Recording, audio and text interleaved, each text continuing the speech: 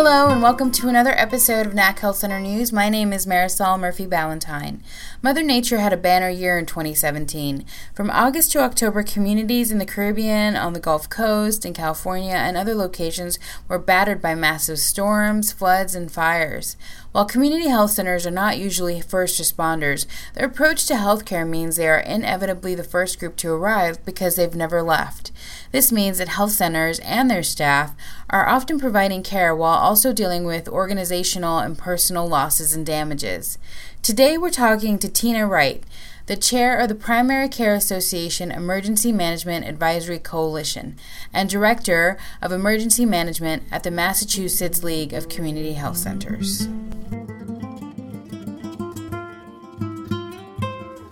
EMAC began over a decade ago as a Health Resources and Services Administration learning collaborative, and from there it grew and took on multiple forms, including a NAC committee, and finally becoming what it is today.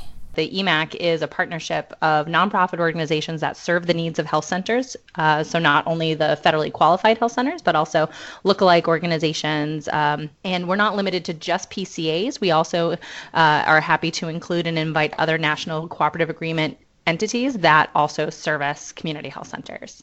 The coalition coordinates and provides support to health centers in preparing for, responding to, and recovering from emergencies that affect the delivery of healthcare and its infrastructure, says Tina. For events that are noticed, we have some advance notice about, advance warnings. We will try to reach out proactively, and the we is me. I'm the chair of the EMAC, and then Alex Lepovtsev from Chicanes is my current co-chair. Alex and I will try to reach out proactively to whatever states might be impacted. We'll make a note on there about, we're ready to provide any support if anything might be needed. We'll include some preparedness tips around whatever the emergency might be and some important reminders for health centers about how they can sort of mitigate impacts on their facilities. And then we'll try to include contact information. We try to be pretty thorough so it can be a one-stop message for whatever they might need if something does sort of go wrong or impact the health centers. We'll include information for our relief partners like Direct Relief and AmeriCares. We'll include any information that's put out by FEMA or at least links to their website. We try to make it comprehensive without being overwhelming. EMAC is also there when disaster strikes without warning. For no-notice events, we try to not reach out during the actual emergency or immediately after. Just knowing that they're in the thick of it, they're probably still in response mode. They might be getting flooded with emails. So we try to be very respectful and try to sort of wait until things sort of calm down a little bit to reach out and just, let them know, don't forget we're here for you. Don't forget Direct Relief has some supplies or has some resources, and AmeriCares and some of the other relief partners. If we have any specific information that we've heard from our partners at the federal level, we'll try to include that. We also try to include reminders about things like Program Assistance Letter 2014-05, which is the emergency change of scope for health centers. Not every PCA is well versed in those things, and similarly with how FTCA coverage works during an emergency. So we'll try to include some of that information, or at least put it out there. If you need X, Y, or Z, let us know. If you need a policy, if you need a sample protocol, we're happy to do some research on your behalf, knowing that you're in the thick of this. The coalition helps inform health centers about mental health resources available for those impacted by these events. We usually try to pass along some best practices about psychological first aid. SAMHSA has the disaster distress helpline.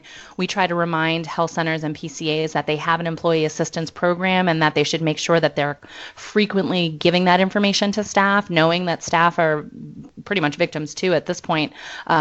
We even saw that during or immediately after the Haiti earthquake in 2010.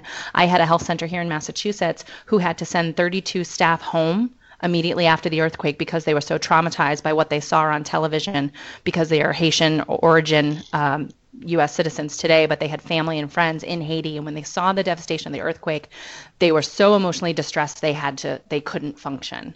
And so that was something that, and of course, cultural competence totally plays a role in this as well. And our staff are not only our staff, but they're also of the community. So making sure that when we're giving this information to health centers to give to their staff, that they're making sure that they're remembering that it's also maintaining that cultural competence and that confidentiality, and giving the resources and the tools to their staff as well as to the patients. It's all about the education. Health centers play such a crucial role in educating the community on a daily basis, and that still rings true during crisis.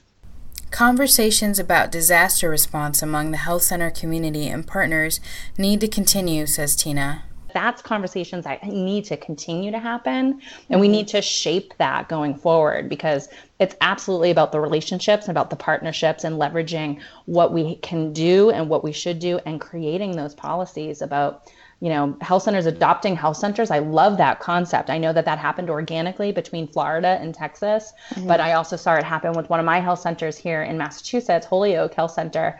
Is still flying down to Puerto Rico on a regular basis, bringing supplies, and with their medical director and helping out. And, what Direct Relief is doing with the solar panels to get every health center at least some backup power abilities. And, that's amazing. We need to sort of focus and hone those and bring those stories forward.